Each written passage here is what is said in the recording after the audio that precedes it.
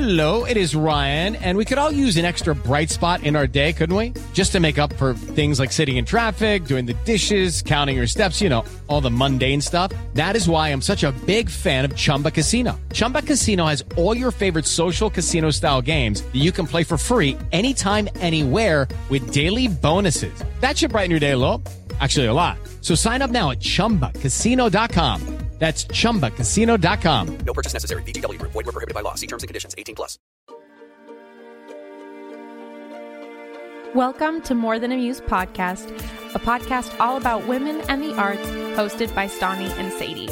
Join us as we explore what it's like being a female artist, examine modern-day problems, and educate ourselves and others on important and forgotten female artists of the past.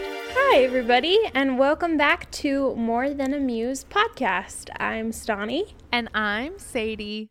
And we're just so happy to have all of you here. So thank you. Thank you. If this is your first time listening, welcome. If you're a returner, we're glad to have you back. Yes, we are. And this is your nice little reminder that we would love it if you go and rate and review the podcast, subscribe, follow us on Instagram, all the things just to stay updated on new episodes and really show your support. And speaking of that, we also have a Patreon. So yes, feel free to join our Patreon as well. The link is just on our website. Yeah. And also, I made a TikTok for More Than a Muse podcast. Oh, yeah. I forgot to bring that up. We have a TikTok now. Yes. 3-4 days strong at the point that we're recording. So yeah, if you prefer, I love TikTok. I scroll a lot on TikTok. So if you'd prefer that, we'll put little videos with little clips from our podcast and just talk more about women in the arts. So check us out. Yeah, definitely. Please do. Okay, cool. Well, today I'm talking about somebody. And, okay, did I already tell you what Christmas song she sang? I can't remember if I told you. Yeah, okay, you told cool. me. No problem. So, I found it on Spotify, actually. Yes. So, I wanted to start out with talking about Christmas songs that we hate. Or Christmas songs that we love. But do you have any Christmas songs, Stani, that you just hate? Or that you just think is annoying? Or, I don't know. Well, yes, but with like a few conditions. Okay, I'm ready. I have many thoughts. The first one is I really, really hate the song Last Christmas. Oh, yes? Except for the one sung by Taylor Swift. Really? But, yes, but that one sung by that like whiny guy. Wham? That's like, yes, okay, sorry, Wham. I love Wham. But I really don't like that song by them. I don't know what it is. I just think that it kind of gets on my nerves. That's fair. For some reason, that song used to get on my nerves, but then for some reason the last 2 years, I feel like I just like fully embraced what that song was, and now it's one of my favorites. Yeah, but I like the one sung by Taylor Swift because I feel like it matches her. Like it could have been something that she wrote. Yeah, I could see that. And so I just feel like it works. So that one doesn't bother me. But yeah, I'm just not really a huge fan of the Wham version. Christmas. Yeah. And then, do you listen to like a lot of Christmas music during the Christmas season? It totally depends. Like, yeah, the last couple of years, I didn't really listen to Christmas music. I just kind of kept it normal. But last weekend or 2 weekends ago, I was just driving somewhere with Jordan, and we turned on Christmas music, and I started crying just because I was like, Jordan, Christmas music is really nice. And I felt like this is just the kind of year where it's like, Christmas music is just really hitting home for me. So, no, that's good. So I've been listening to it way more than normal this year just because it feels very nice and homey. Also, Kacey Musgrave's Christmas album and her Christmas special is probably one of my new favorites. I love it, and I found it last year. So that is the Christmas I listened to a little bit last year, and now I've been listening to it so much this December. That is a phenomenal album. Like, I found it because of you, and I was like, oh, okay. Yeah, I don't know. I like kind of have a love-hate relationship with Christmas music. Yeah. I think it's because, like, we kept the radio on all the time growing up. Mm-hmm. And radio stations just play the Same ones. songs Yes. over and over and over again. So, like, Christmas music got really fun once the Kelly Clarkson album came out. Oh, yeah.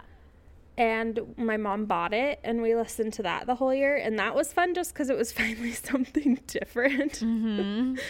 And I know Ariana Grande's done a few. So I guess I prefer a lot of the more modern ones. I still love the classics. I just know every single note in most of them. So it's just a little old. I do have a hot take, though. I don't think Santa Baby is as bad as everyone thinks it is. Oh, no, I don't either. Yeah. I low-key kind of love that song, and I feel like I always have. Like, so many people are like, oh, this is the worst song. It's like the guy forcing her to stay. And I think, like, you have to remember the time period. This is why we do State of the no, Arts. that's Baby It's Cold Outside. Oh, think. it is. Oh, okay. But it's the same thing. Sorry. Both of those songs Yes. are the most controversial Christmas songs ever. Exactly. And I don't think either of them are bad.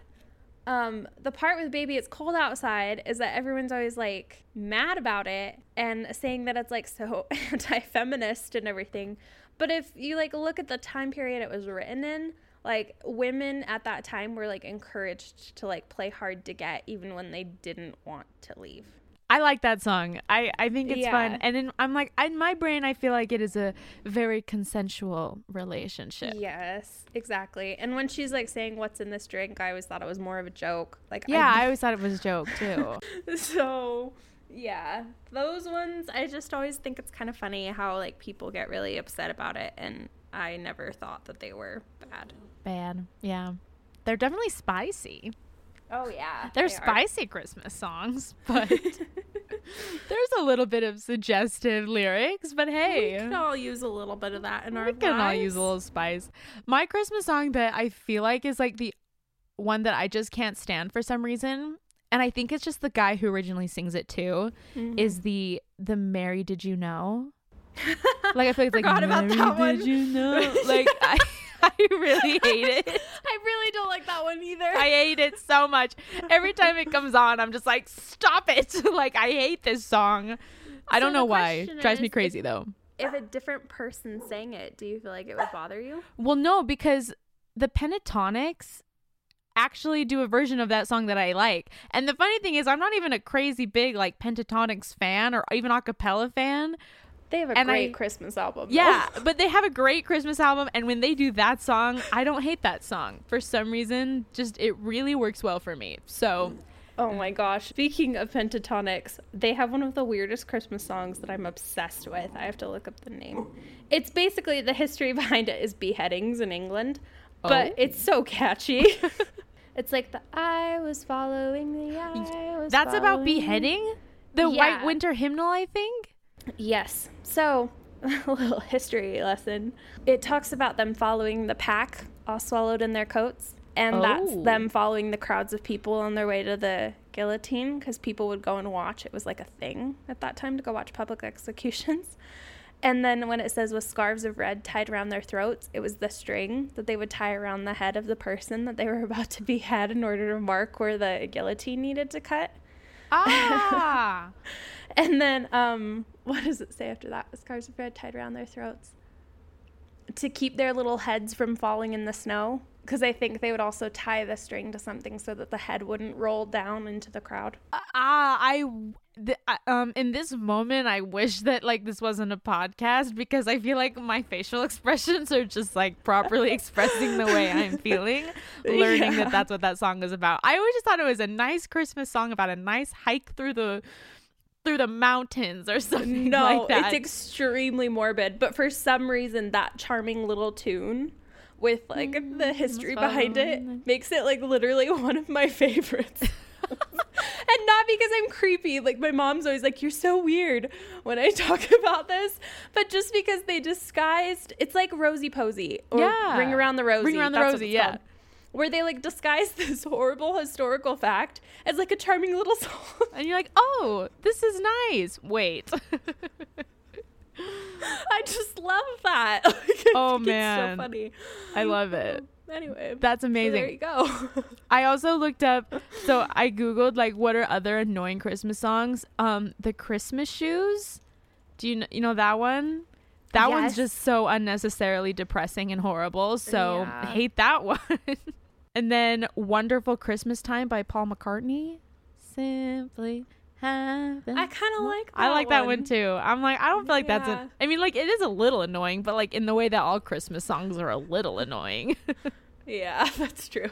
Like some of them, like, let's just be honest, it's a little bit annoying. And then also the Chipmunk song is another one, which I'm like, yeah, maybe a Okay, little fair bit. enough. It was fun when I was a kid. Oh yeah.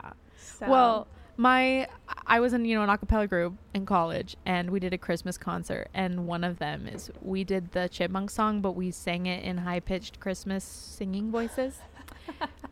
I don't know why I said it was high-pitched Christmas voices. That's not a thing. High-pitched chipmunk voices. Chipmunk voices Is what we sang it in. And oh my gosh. it was the worst and the best at the same time. So, Yeah, and there you go. it's fine. Just a Do little you have annoying. a recording of said performance? I actually probably do. Yeah, I could get one pretty easily. So I say that we post we'll that. post the version of my a cappella group doing the Chipmunk song.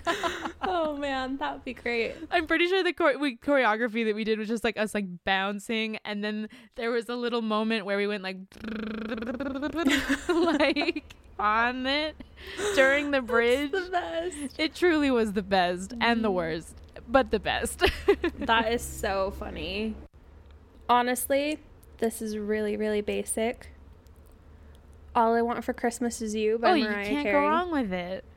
I could listen to that once a day the Yeah. entire Christmas season and be totally fine. I mean, there's a reason why it's so great. I mean, like, been so successful. Yep, I think it's great. Also, anything by the Carpenters. Oh, Merry Christmas, Darling. Mm-hmm. They're just beautiful, and I love it. I love the Carpenters. Her voice is just So so good. good.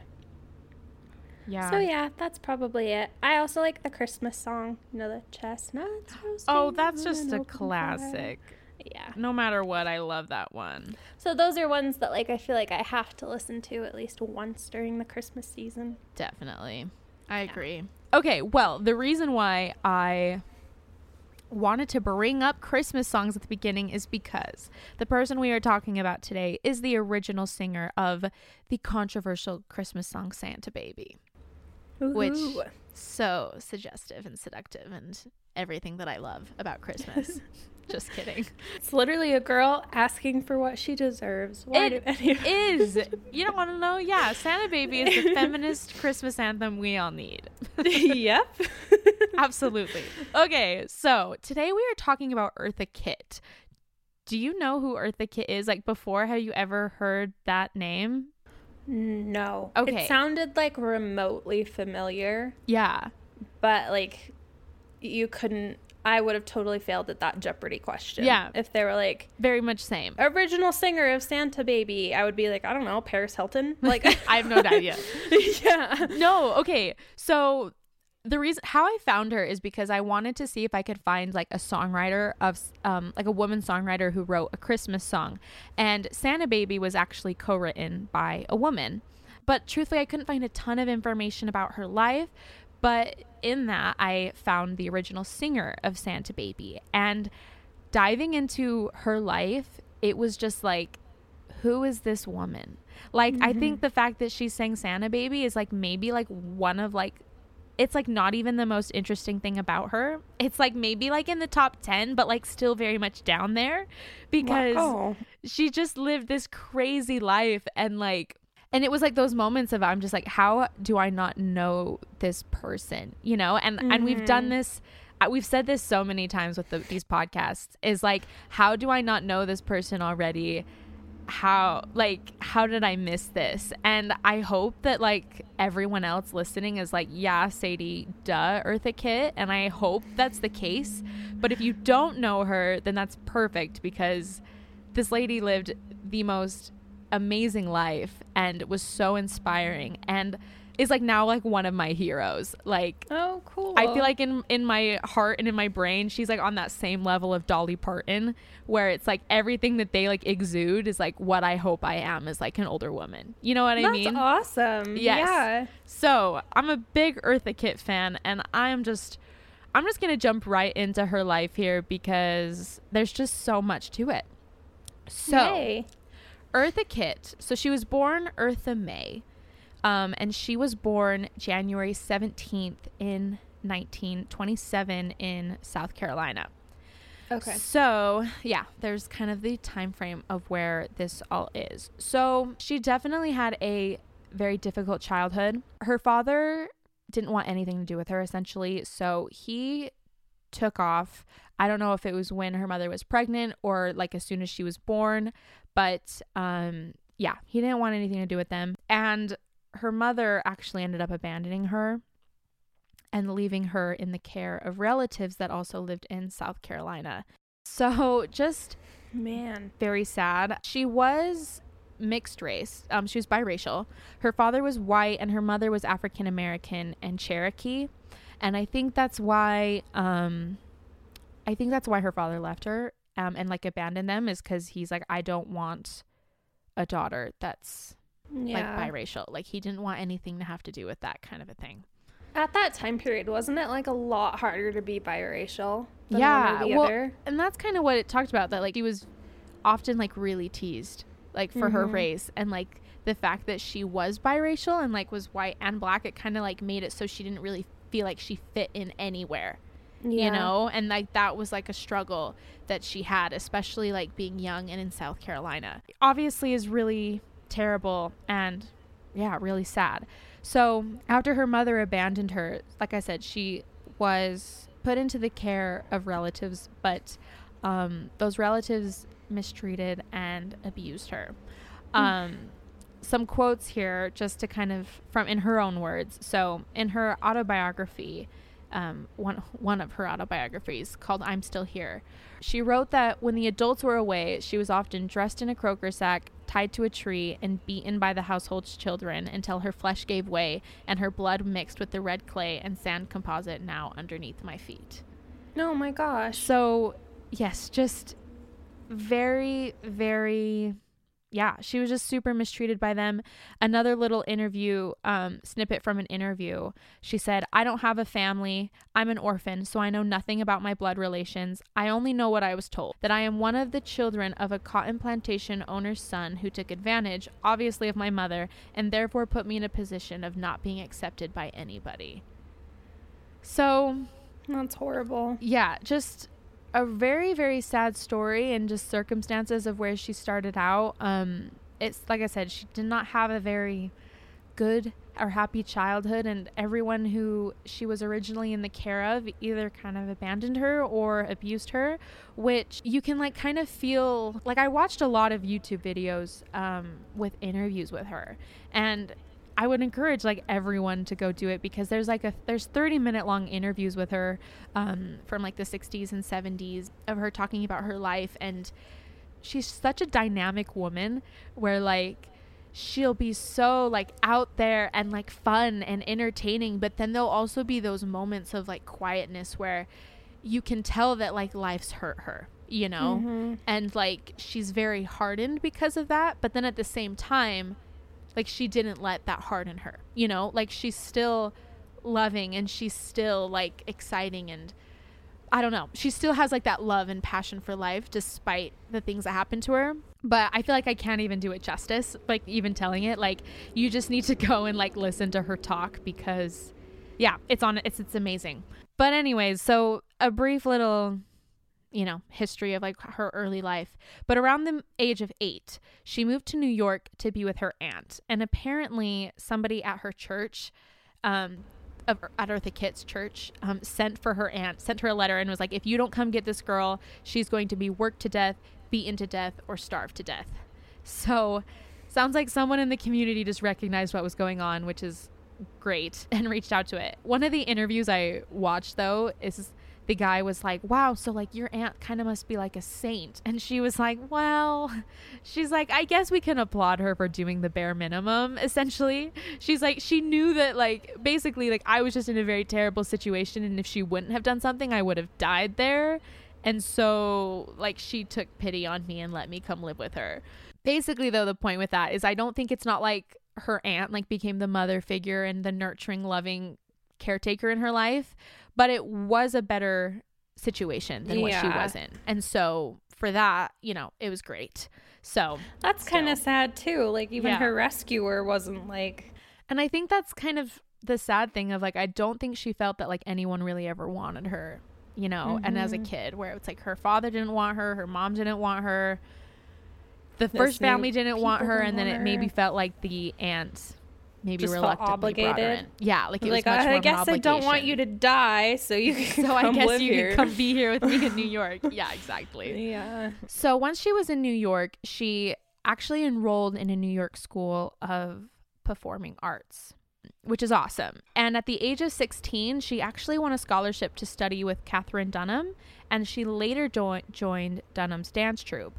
And for reference, Katherine Dunham, she's an American dancer, choreographer. She's best known for incorporating African American, Caribbean, African, and South American movement styles and themes into her ballet.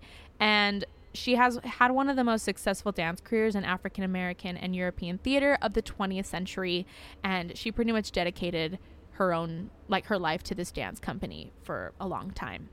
So I hadn't ever heard of Katherine Dunham, but now I kind of want to do a future episode on her because sounds like there's an amazing story there. But Eartha Kitt essentially got her start in this dance company, and she toured with them for many years, and they like toured internationally. So so that's kind of where she finally got her start. She broke out of that situation. I'm pretty sure she dropped out of high school really young and just danced with this touring group. So for a number of years she was touring with them. They ended up going to Europe and in Paris, but then one of these trips, instead of going back to America, she just stayed in Paris, and that's actually where she started to become popular as a club singer. Okay. So kind of like singing cabaret style in bars and things like that. Mm-hmm. So while she was there, she was discovered by Orson Welles, who is like one of the best filmmakers ever. And he's quoted as saying that Eartha Kitt was the most exciting woman alive. Which, wow. What? So, like, if someone said that about me and then I was like known for, like, I feel like it's like the equivalent of who's like a really good, I guess like Tarantino, I guess is like what I think of. I know nothing about film, but it's like Quentin Tarantino. If like my claim to fame was like he once said I was the most exciting woman alive. Like, yeah, think what you want about him, but like that's a pretty that would be cool. That's like that's the badge I would wear of being like, so everyone put that in the Instagram bio. Yeah, quote, I am the most exciting woman alive. Like I said though, I literally know nothing about film, so if anyone listening like really hates that I just compared Orson Welles to Quentin Tarantino, I'm so sorry. I just don't know a lot, but I'm trying to relate it. I feel like the fact that you know his name means that it's comparable. Yeah. Even not knowing enough about film, you know Quentin Tarantino. That's true. I think that's comparable. So. I think so. The only other thing I could think of was like Spielberg. He's a director, right? Yeah. Yeah. And I'm pretty sure Orson Welles was a director. I don't know. All I know is he was big in the movies in the 1900s. So that was awesome. And so he actually cast her as Helen of Troy in his production of Dr. Faustus in 1950. She talks about like that conversation of like they were pretty much just like all just talking at a club or a bar in Paris, and he just fell in love with her and decided and cast her in his production. Wow. So that's kind of where she started out. But then she made an appearance in Broadway in the Broadway review Leonard Sillum's New Faces of 1952, and she sang this song called Monotonous, and it sounds like that song just stole the show. And that performance helped launch her music career, which ended up with the release of her very first album in 1954. And that recording featured a lot of different songs called I Want to Be Evil, C'est Si Bon, and as well as Santa Baby. So Okay. I think it's cool too that like there's a French song in there because she was singing in France for so long that like she could just casually sing a song in French and like just do it. So Man. anyways, yeah, so this woman's just like a triple threat. Like she's been in Broadway at this point. She was a dancer in a professional dance crew and toured the world, and also was a singer. So Yeah. just amazing. A little bit of a backstory about Santa Baby, because I had no idea that this song was so like controversial at the time. So it was originally released in 1950. It was written by Joan Javits and Philip Springer. Joan Javits, of course, is the woman co-writer, and that's how I found Eartha Kitt. So the lyrical content of this song was obviously pretty controversial because of how suggestive it was, and it actually got banned in the southern United States from playing on the radio. So Why is that so funny to me? I don't know. I thought that was so funny too, that like they were like, no, too much like immoral problems here. Yeah. It's Don't like play when people this on the talk radio. about Harry Potter getting banned in like schools and stuff, and I'm just like, okay. It got banned? Yeah, it was on like the banned book list for a while, but because it's witchcraft. Oh. But like it's fantasy. Yeah, it's always hilarious to me when things get banned. Like, I don't know. It's not like Santa Baby's like actually talking about anything explicit. It's just like, Santa Baby, give me this. Give me this. Give me this. And like the way she sings it, it's like, oh, okay. Like Yeah. maybe there's something here. I don't know. Like, it's sultry and It everything. is I don't think sultry. it's like, I don't know. I don't think it's like explicit. So Yeah. it's like, what's the point in banning? I don't know. I know, I get it. I thought it was hilarious. But though, I think because of that though, like the song got mixed reviews, and I think because of the controversy, that year in 1953, Santa Baby was the best-selling Christmas song of the year. Because it was scandalous. Because it was scandalous. Like it brought up that controversy. So, and also too, it kind of found more success even later and ended up being on the charts in the 2000s and 2010s and everything. Yeah. So, And still is played today. yeah, it's still played today. It's like on all the classic Christmas playlists. Something I thought was funny too, though, is there was a quote from Philip Springer, who was a songwriter, who like talked about the fact that he's like, that's not my best work, but that's like definitely his most popular song. And I just like really related to that as a songwriter, just because the amount of times that like I will like obsess over a song and be like, this is my life's work. This is beautiful. I love this. Maybe not my life's work. I'm only 23, but even still, time. I got time. But I'll like be like, oh my gosh, this is absolutely my best song, and I'll show it to people, and they're like, yeah, good job. And I'm like, excuse me, like that's the best Like- thing I've ever written. But then Yeah. there's songs where it's like I'll almost write it as a joke, and then it does better. yeah, like that happened to me like my last year of college. Like I wrote a song pretty much as a joke, just like almost as like an exercise for myself, but then I showed it in one of my classes and I was like, oh boy, here we go. And then my professor was like, that is so cool. Wow, how did you come up with that? And I was like, I was joking. Like, sir, what about all the other songs I've shown you that I actually am proud of? But anyways, That's funny. Yeah. I kind of feel like that's what being an artist is like, though. yeah, where it's that's what I just was like, thinking. Yeah. You just make a bunch of stuff, and then sometimes you're shocked which ones are. It's like just like throwing stuff at the Yeah. wall and just seeing what sticks. Yep. And you then just you're like, never wait, know. no, I'm more than that. But like, that's what everyone loves. So Yeah, like if that's what people Oh. love, then I still made it, even though I Embrace it, didn't know yeah. people were gonna love it. So yeah, that's just my one relation to poor Philip Springer, whose greatest accomplishment is Santa Baby. Which, I mean, if my greatest accomplishment is a song equivalent to Santa Baby, I'll be stoked. So Yeah, seriously. no, I'd be fine with that.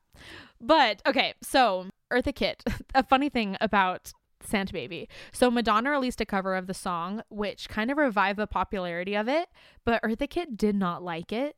And there was a quote from her where it says, during a live performance of Santa Baby, years after Madonna's version was released, Kitt was quoted saying, I used to have a lot of fun with this song. And then Madonna sang it. Ooh. which is just like the most like cutthroat way Burn. that you could say that. I kind of see what she's talking about, though, because Eartha Kitt, we'll have to put a recording of her version of it. I did look it up before this episode and play it just because I wanted to hear her sing. But it's very, like, sultry, and, like, she kind of has a little bit of a deeper voice. And it's actually, like, really beautiful the way she sings it. And Madonna kind of sounds a little whiny. Yeah. I know. I definitely prefer Eartha Kitt's over Madonna's version. Yeah. That's funny, though. I feel like they like channeled like different feminine energies with the ways they sang it. You know what I mean? Yeah, and I think it matches their Personalities. Yeah. But I can understand where Eartha Kitt's coming from, where she's like, really? Of all the people to cover my song, it had to be you, and you had to do it that way. But you think that like she'd be, because obviously like Madonna is like an icon, you know, and like, and if it revived popularity of the song, like it kind of surprised me that she would be like against it. But like I just think just the way she said it though was like the biggest burn of like, I used to have a lot of fun, but then Madonna sang it and it's like, wow, it just ruined the song completely for her. Like ouch. like how worse can you like say that? But yeah, it's kind of funny too though, because it's been covered by so many people now. So Madonna's many. version isn't even the most known. played. Yeah. I feel like Eartha Kitt's is probably the one that like that version of the song is like what I associate, I think, with that song. It's definitely the one they play the most on the radio. Yeah. But yeah, like so I guess Eartha Kitt won in the end, right? I know. I didn't even know Madonna had sing it, so Yeah, true. Who won? So there's the little information about Santa Baby. Thought that was funny. It's always so interesting to me about like how songs get written and then how they ended up getting recorded. So thought that was funny how controversial it was. But to continue with Kitt's life or career. So after that, she started playing in movies. So on the big screen, she starred opposite of Nat King Cole in the W.C. Handy biopic St. Louis Blues, and that was in 1958. And she actually got her one and only Academy Award nomination the following year for her role as the title character in Anna Lacusta. And in the film, she plays a sassy young woman who was forced to use her womanly wiles to survive, and she starred opposite of Sammy Davis Jr. Wow. So I'm like, so at this point, you know, she's released an album, she's been on Broadway, she's Academy Award nomination, like in movies with like, and obviously huge movies because she stars opposite Nat King Cole, you know? Yeah. Just crazy. And then in the late 1960s, so she played one of her most famous parts, and she actually played Catwoman in the TV series Batman. Really? Yeah. And apparently she only played it on just a handful of episodes, but like her performance of it was like so remembered, and like she made that role her own with just like her like very distinctive voice. And like in the interviews, she'll always do these like little like cat meows, and like it sounds weird when I say it, but like when she does it, it just, you love it and you just let it happen. So That's awesome. I know. So yeah, I watched a couple of clips on YouTube of like her starring in it, and it was just like, who is this person? like I said, like Santa Baby's one thing, but she was Catwoman in Batman, started a movie with Nat King Cole, Oscar Award nominee, like on Broadway, was a professional singer in Paris. Orson Welles said she was the most exciting woman alive. Like, okay, what else have you done? Anyways, that's so crazy. Here we are in the late 1960s though, and this is where her career takes a turn. And essentially, well, let me just tell you what happened. So 1968, she attended a luncheon at the White House by Lady Bird Johnson. And essentially the point of it was to talk about juvenile delinquency. But she talked about the fact in one of the interviews that like because I think it was just a room full of women that were like, okay, how can we help this? How can we discuss this? And a lot of the ideas that were being presented was like, we could plant flowers on the highway, or like we could put signs up, you know, just like very like, just things that like aren't actually gonna make a difference. Yeah. And she was very frustrated with the fact that like there was no substance or anything to these suggestions. So let me just read this quote here. So it said the event was billed as a conversation about how to fix juvenile delinquency, but no one was talking about the topic at hand. When the moment presented itself, Kit broached the subject, and she said, "Boys I know across the nation feel it doesn't pay to be a good guy. They figure with a record they don't have to go off to Vietnam. You send the best of this country off to be shot and maimed. They rebel in the street. They will take pot and they will get high. They don't want to go to school because they're going to be snatched off from their mothers to be shot in Vietnam." So, yeah, she spoke out pretty publicly and to the First Lady's face about the Vietnam War and essentially saying, how can you expect these people to be good when you're just going to ship them off to get murdered, essentially.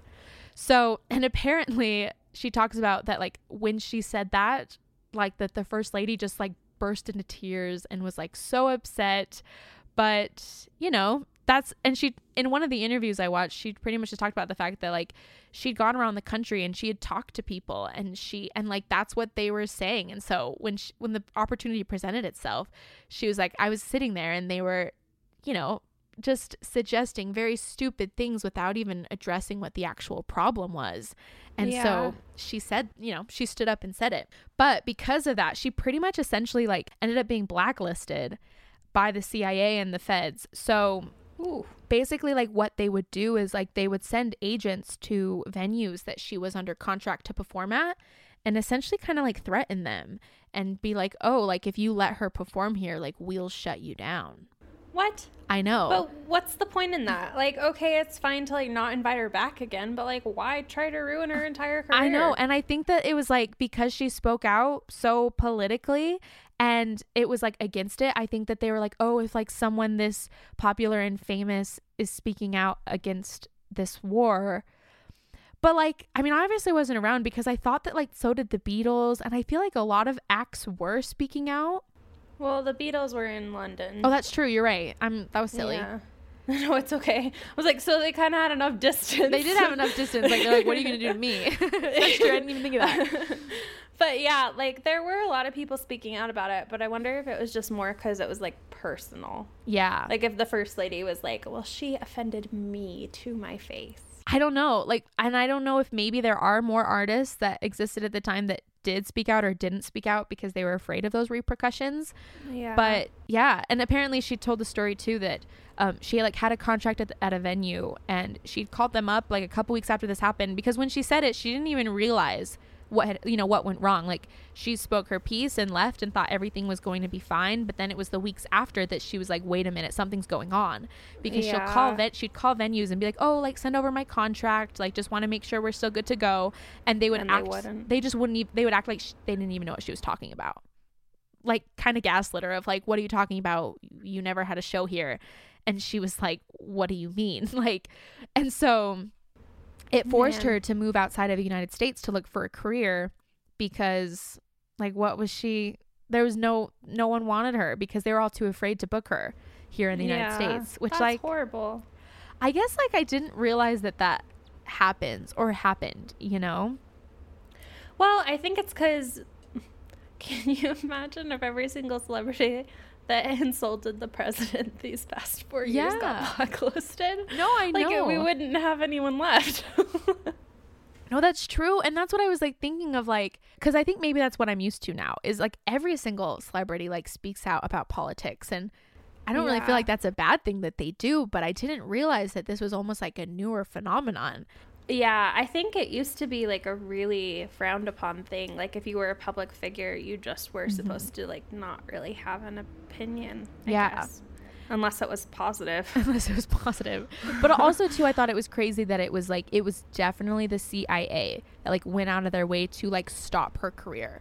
Like, it wasn't just, like, the natural repercussions of, like, society maybe, like, not liking what she's saying and so not supporting her anymore. Like, she was being stopped for using her voice and, like, speaking out against it, which, like, I'm sorry, but, like, don't they have more important things to do? You would think. That's, like, what I'm like, of all of the things that are, like, we're going wrong in our country and that maybe go wrong with our country now, like, we're gonna focus our attention on, like, making sure that this lady will never sing at a venue again. Like, I don't know. But it just doesn't make any sense. Think that, like, maybe that shows, like, how popular she really was at the time. Like, the fact that they were so worried about her influence And also too, like, she was invited to the White House. Like, Yeah. she must have been a really, really big deal that they were like, oh no, like, if she's publicly not supporting this war, like, that's going to hurt, like, the morale, or that's gonna hurt the overall support of it, because so, like, I think that, like, just really shows how much of an influence she had and how big of a deal she was. It's kind of funny because I honestly didn't even see her comment as like not supporting the war. Yeah. Just more of like, well, if you send every college educated kid off to war, then What's the people are gonna point? stop getting college education. Yeah. Like, I don't know. That makes sense to me. I don't think that it's like this war is bad. It's more of like, well, you have to realize why they're not doing doing it. Yeah, like, if they the- know that yeah. if they have a criminal record and that's going to cause them to not have to go to war, like, I'd get They'll myself a go criminal record commit too. Yeah. crimes. Yeah. Like, Like, nobody wants to go die in the war. Like, yeah. a lot of people were willing to make a sacrifice like that, and that's wonderful, but not everyone wanted Yeah. to do that. And Yeah, that's what I was thinking. I was like, it's not that she was like, this is the worst thing that you've ever done to us and I hate, you know what I mean? Like, it was just telling the truth and just like saying what she was seeing and being like, no, like, if this is what's happening, like, this is why. Like, I'm not here for these like nonsense solutions, you know? And to be honest, it's a lot more peaceful and respectful than a lot of other like anti-war things I've heard about during that time period. Yeah, So exactly. she was actually just trying to focus on the delinquency of it, where it's like, well, if you stop drafting all the people that are good, Like, then then less people will try to be bad. yeah, exactly. I don't know. So that's kind of stupid. No, absolutely. So, like I said, it kind of forced her to pursue her career internationally. Sounds like she did have success internationally, though, especially because outside of the U.S., they very much were against agreed. this war. They agreed with her. Yeah. So she was kind of welcome back. We're going to take a quick break just to spotlight one of our new favorite women artists. This girl, I actually found her on TikTok. She redid a Marina and the Diamonds song as an 80s pop song, which is what she usually does. She takes songs and makes them into like 80s pop songs. And she did Oh No, which Marina and the Diamond songs kind of already sound a little bit more retro, but it was still fun. And then going through her feed, she's done a lot of those. And that's kind of what she loves to do. But I think she also has some songs on Spotify that she has done. So her like artist name, I don't know if this is her real name. It's Gemini, but like spelled differently. It's Gemyni. So that's her username. That and then underscore on Instagram is her username. It looks like she's doing pretty good. She has like a couple thousand, like 21,000 streams on Spotify and 3.6 listeners. I haven't heard her original songs yet, but her 80s pop song remixes are really fun, and so love the creativity. My spotlight is a potter. So it's on Instagram, K_ceramics. Looks like her name's Kate, and she's a part-time potter and full-time tea drinker, which is quite cute. And she's from the United Kingdom, London. Looks like, yeah, she just does pottery and ceramics, and her Instagram is so just cute. I don't know. I just saw these little ceramic houses as I was scrolling through, and so yep, it's adorable. Definitely, yeah, go check her out. On her little bio, it says just to update, follow and sign up for shop updates. So I imagine she just periodically just sells her work, and it's really beautiful. So yeah, go check her out. Again, that's K_ceramics. Oh, and a nice little reminder, if there's anyone that you are following that you love to follow and you think deserves more recognition, send them in, including yourself. All right, now back to the show. So in 1978, she returned to the U.S. with her performance on Broadway in Timbuktu. And a really cool story that she told. So she wasn't the main role by any part. Like, she wasn't like the star, but it was really funny because at one point she was like, the audience knows who the star is. And I just love that she said that, because I think she, like I said, was maybe a more like character role. I don't think she was the star of it. But she told a story about how I think her song was after the second act, and that she like came out in this production like out either, I think she was like being carried by people, or like they were like carrying her on a chair or something out onto stage.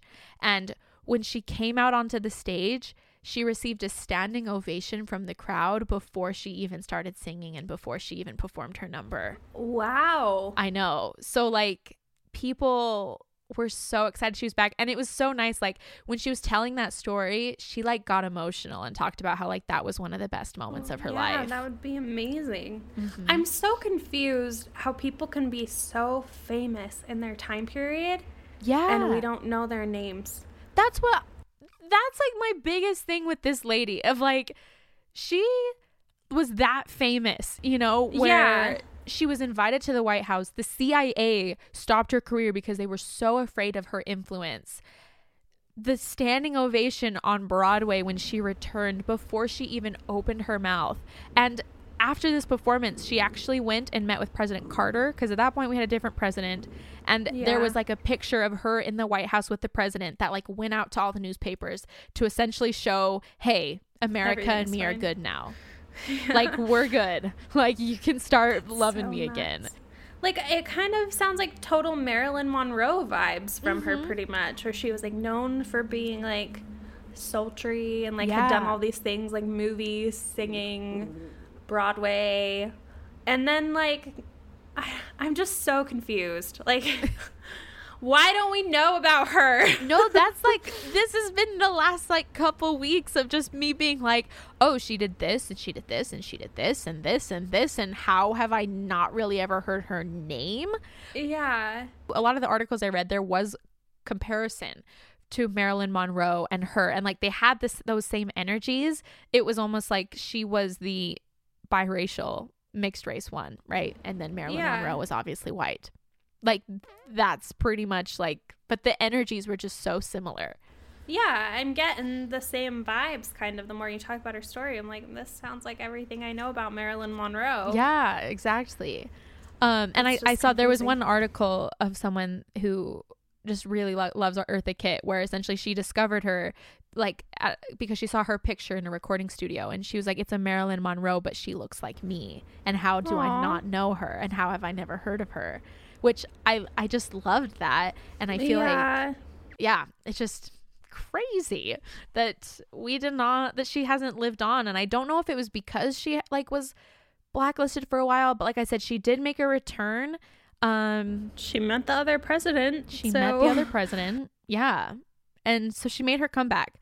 And then after that, in 1984, she returned to the music charts with Where Is My Man? And she continued to win acclaim in her music, and she got a Grammy nomination in 1994 for Back in Business, which I think was her, which I think is an album of hers. So just this crazy career. Real quick thing about her personal life. So she had a daughter that she actually named Kit. And she was born in 1961 to her ex-husband now, and his name is John William McDonald, and she was married to him from 1960 to 1964. Okay. So, and I think that's the only time she was ever married. It's just that brief marriage and for those 4 years where she had her daughter. And I think she talked about too in the interviews that like her daughter is like the love of her life and like one of the best things that's happened to her, which is really sweet. So her later career, she stayed super busy essentially well into her 70s. Now this is where I was so excited. So listen, as an old woman, she is the voice of Yzma in Emperor's New Groove. What? I know. No way. Yes. So the woman who sang Santa Baby is the voice of Yzma in Emperor's New Groove. What? Yes. That is exactly what I said. I literally was scrolling through talking to Jordan about her as I was like first learning about her, and I was like, Jordan! He's like, what? I was like, she's the voice of Yzma! Like this iconic character who like, I feel like she turned her into the character she was. Yeah. Yeah. Gosh, she's that's Yzma. insane. And like when you talk, like hear her talk in YouTube videos, it's like, oh yeah, that's definitely Yzma. But like, that's so funny. It's crazy that like the younger generation, like that's what we know her of, you know, like I know, like that was my one relation to her. I'm like, oh yeah, her. And apparently she just lived like this crazy life that So yes, so she was Yzma, Emperor's New Groove. She wrote 3 autobiographies. One was called Thursday's Child that came out in 1956. Alone with Me that came out in 1976, and then I'm Still Here, Confessions of a Sex Kitten that came out in 1989. And I wanted to buy one of them, but literally, like on Amazon where I looked, they're like $200. So I don't know if they're like out of print. Yeah, they're probably out of print. But I'm like, hello, we need these books. Like, I need to read these books. So if anyone finds really a cheap version of one of these autobiographies, send it to me. I'll buy it. But she also did another book that came out in 2001 called Rejuvenate. It's Never Too Late. It's kind of like meant to be almost like a self-help book. I did get that one. And I read through, not all of it, but I read through a couple of chapters, and it just really has just made me fall in love with her even more. She's just a wonderful, wonderful woman. So she wrote 4 books too. In 2000, she got a Tony nomination for her work in The Wild Party, and she picked up a Daytime Emmy Award for her vocal performance on the animated children's series The Emperor's New School, which is just a continuation of The Emperor's New Groove. And then she got an Emmy Award in 2007 again. And pretty much she was just working until her very last years. In 2006, she was diagnosed with colon cancer, and that disease actually ended up taking her life, and she passed away on December 25th of 2008. Oh, that's sad. Which is very sad, but also like in 2007, the year before she died, she got an Emmy Award. So like she was working, until the end and like doing stuff, and just, I don't know, just a crazy, crazy lady. As far as just like her overall achievements, she's one of a handful of performers. She was to be nominated for a Tony Award, which she was 3 times, a Grammy twice, and an Emmy twice. So, man. And also too, if she got an Academy Award, that means she's been nominated for all of them. She didn't win them all, but she was nominated, which is amazing. And then I also do know that later in her life too, that she performed in New York nightclub during an extended stay at the Cafe Carlyle, which I think was kind of what she was later more well known for later in her life. She sang in 10 different languages, performed in over 100 countries, and was honored with a star on the Hollywood Walk of Fame in 1960, which I think is really fun. And then also too, like she's just, it's so crazy who she talked to, because in one television interview that I watched, she just like ever so casually mentions like her discussions with Malcolm X and her other conversations with Martin Luther King. And then in her book I read, she talks about having lunch with Albert Einstein, and like talks about the things that she discussed with Albert Einstein during her lunch. So it's just kind of like, wait a minute, like who is this woman who like accomplished this all on her own, but then also like had casual conversations with Martin Luther King and Malcolm X and Albert Einstein. And there was a part of her book too where she was like, I wanted to talk to everyone, and the worst thing that they could do if I asked them if we could talk was say no. And I was like, yeah, I guess. Like, that's one way of saying it. So like, just a super famous woman of her time who just met with and talked with the most interesting people that I had no idea who she was. That's such a good like point of view to have. I know. I was like, man, that's what I need to start doing. Yeah, where it's like the worst thing they can say is no. Like, I'm just gonna try and talk to everyone. It's like, When for me, like someone saying no to me kind of feels like the worst thing that could ever happen. Yeah. I was like, need to reframe it and think of it differently and be like, no, okay. When for me, I'm like, oh, the slide of slightly inconveniencing someone, not gonna do it. Can't be a part of that. So the fact that they'd even have to read my message is too much. I know, like I can't burden them with a question that they could simply say no to. But yeah, just insane. I have a couple quotes too from her, quite a few actually, but I want to read them all just because like it just summarizes who she is so well. This was from a talk show from 1989 that she was on, and she said, I'm not an extrovert, Eartha explained when she went on Terry Wogan's talk show in 1989 to promote her latest memoir. She said, I can tease as Eartha Kitt, but as Eartha May, forget it. I'm hiding behind the bushes, behind the chairs, behind everything that I could possibly find to hide behind, because I never have that kind of security within Eartha May, which makes me feel like she will never be accepted.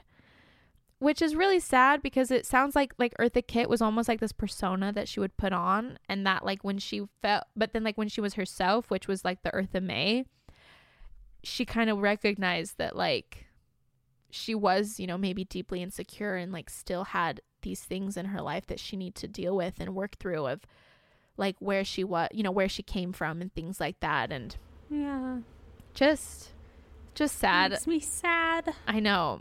There's a YouTube video of an interviewer talking to Eartha Kitt and him pretty much being like, well, don't you, like, if you find love, like, will you make compromises? And she just like laughs, like hysterically, almost like that's the most stupid thing that he would ever say.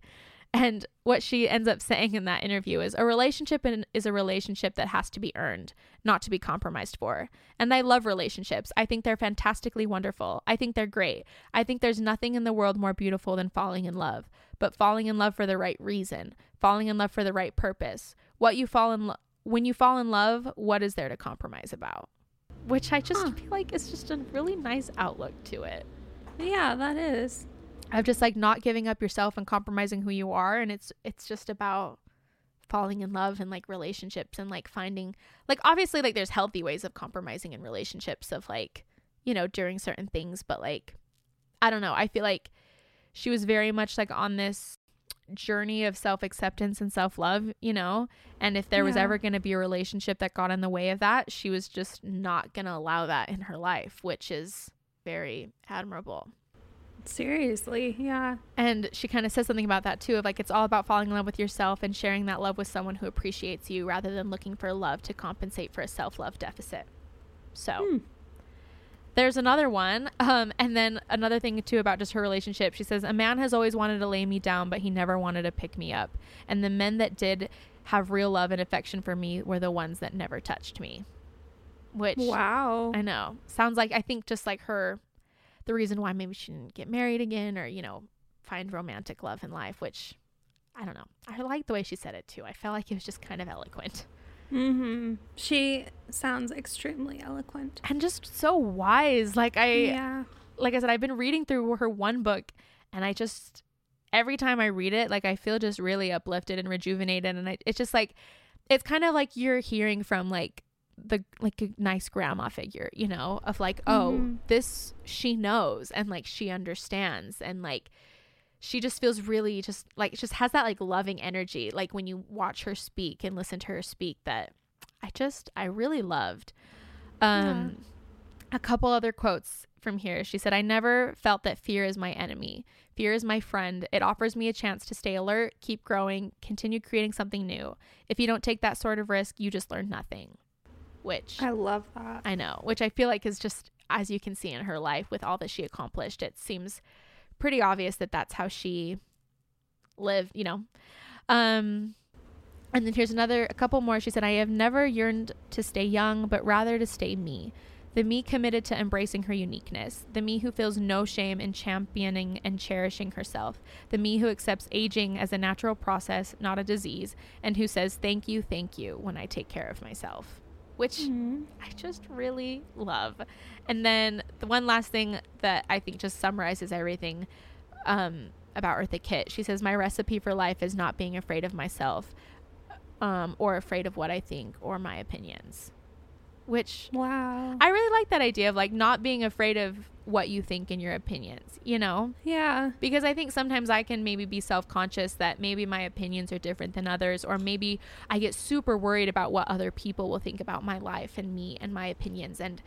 But that fear is just gonna like stop, you know, like that's not gonna actually accomplish anything good, and that's just gonna like stop me from living up to that full potential. And I think it's just, I just love that idea of like not being afraid of yourself and not being afraid of what I think or what others think of me, you know? Yeah, no, that's beautiful. Just so many beautiful, beautiful words. Like I said, there's like I'm going to figure out the exact name of it. Because everyone needs to go watch this like 30-minute interview. Like, almost like I would rather you just go watch this interview rather than listening to our podcast. But do both. Hey, I have enjoyed our podcast. Yes, I have too. Okay, this is it. So it's Speaking Freely by Eartha Kitt. It's on the Freedom Forum channel, I guess. So essentially, it's really, really good. It's 27 minutes long. It's worth it. Like, it's super inspiring, and like just the way she talks, and just her comments too about like politics and race, but then also like just who she is and like where she came from. Like, she's just so wise. Like, if anyone in the world that I'd be like, I would trust her to tell me how to live my life, I would love to have a conversation with her and be like, here's what I'm doing, what do you think I'm doing wrong, tell me what to do, and I will do whatever you say. Like, yeah, and she'd be like straight up too. She'd be like, you need to stop doing this, or like, you know, like you could trust her to like be really upfront and tell you the truth. Yeah, and that's like what she was known for too, is being so like outspoken and like just saying it how it was. And I mean, it got her banned from the United States essentially for like 10 years, but like, I mean, she came back stronger than ever. So yeah, that's honestly kind of an accomplishment. Like, you get up to the point where the president literally tries to blacklist like you. that's how worried they are about you, is that like they're like, nope, you're too good, like you gotta get out of here. Yeah, like that's actually something to maybe like wear put that as a in badge your- of honor. Yeah, put it on the headstone. Once banned by But I'm back. No, that's super cool. So yes, that is Eartha Kitt. That is what I found out about her. That book, Rejuvenate, it's not $200 on Amazon. It's normal book price. I just got the ebook version of it, but like I said, I'm only a couple chapters in, but like just her perspective on life is so refreshing. And like, it's just, I feel like when I'm in my 70s, 80s, you know, I hope that that's my perspective on life. And I think it's really cool that despite the things that happened in her life, she remained not jaded, you know, and she remained an optimist about people's goodness and about just kind of like the beauty that you can get from life and that passion for life and living. And so, yeah, she's one of my heroes now. Love her. And yeah, I hope you guys all fell in love with her too. Definitely. And can go and learn more about her now. Yes. One of the things that I love about the podcast is I feel like we can't obviously dive in as deep as a lot of other things could. We're not like a 2-hour-long documentary on someone. But I think it's a great little overview on people, and then you can dive in deeper on your own. Yes. Which is very nice. It's really good. And we'll put the links for stuff in our show notes too. So if you want to go listen to anything, I would encourage it, because she's a very, very inspiring human being. Yeah, like, holy cow. What a life. What a life. Like I said, like at first I was like, wow, okay, maybe I can talk about the person who sang Santa Baby. And then the more I dived in, I was like, I forgot about it at the end. I'm like, that's not even the most exciting thing about her. Like there's so much else that she did that's insane. I'm still like, so much of this podcast kind of is bittersweet, because I love learning about these people, but it makes me want to like go get signs and like stomp around like Google Eartha Kitt, because I'm just like, why are we sleeping on all these people from history that are just incredible? I'm with you. Yeah. And I saw like I didn't have access to read the article, and I don't really know why. I tried too many times, but it didn't work. But essentially it was a New York Times article where it talked about how like different Black women from history just kind of fade to Blackness and are just forgotten. And I really just thought, like, I feel like that's what happened here with her, you know? I mean, she didn't die that long ago, like 2008. No, she really didn't. And I think too, it's like just like the hero's story too, of like starting kind of from nothing, but then ending up creating this really beautiful life, you know, and being this really inspiring person. So yeah, I love her. I am a huge fan. I have a list in my phone of like things to do in heaven. Yeah. And I've added a Talk to couple. Eartha Kitt. One of them now is talk to Eartha Kitt, just have a conversation with her. Another one from a previous podcast is listen to Maria Anna Mozart's music. Just seriously, things that like, if I ever get that option too, I know. I would love to do. I like have Augusta Savage like recreate all of her work, so it actually like lives on. exists again. Well, thank you, Sadie, for teaching me about the original singer of Santa Baby. Yes, of course. And all the other things for real. Of course. Yeah. Well, and thank you everyone for joining in and listening. As per usual, if there's anything you want us to cover, any artists that we don't know about that you think we should know about, definitely message us. We love any feedback, any ideas that you have. And we're just really grateful for everyone who's still listening and continues to listen. And we're really excited for what we have planned. Yes, we are. Like we said, if you can't tell already, this is just like a huge passion of ours. We really believe in what we're doing. So every single person that listens and contributes is just helping us continue to keep doing it. And we super appreciate it. We're so grateful. Yeah, absolutely. We're very grateful for all of you. And Merry Christmas. Yes. I don't know when this episode comes out, but Merry Christmas. Perfect. Well, happy holidays, everyone. Merry Christmas. Whether you're able to spend time with family this year or not, we hope you have a good year and listen to Santa Baby. Yeah, do it. And not the Madonna version, apparently. Yeah, because Eartha Kitt doesn't like it, and we respect Eartha Kitt in this podcast. So go listen to her version of it. All right. Bye, everyone. Talk to you next week. Bye.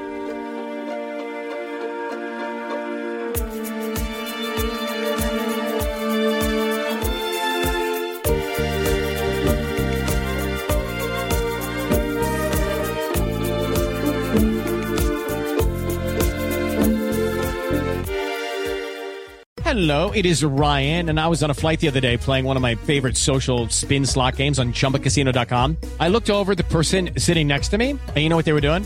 They were also playing Chumba Casino. Coincidence? I think not. Everybody's loving having fun with it. Chumba Casino is home to hundreds of casino-style games that you can play for free anytime, anywhere, even at 30,000 feet. So sign up now at ChumbaCasino.com to claim your free welcome bonus. That's ChumbaCasino.com and live the Chumba life. No purchase necessary. VGW. Void where prohibited by law. See terms and conditions. 18+.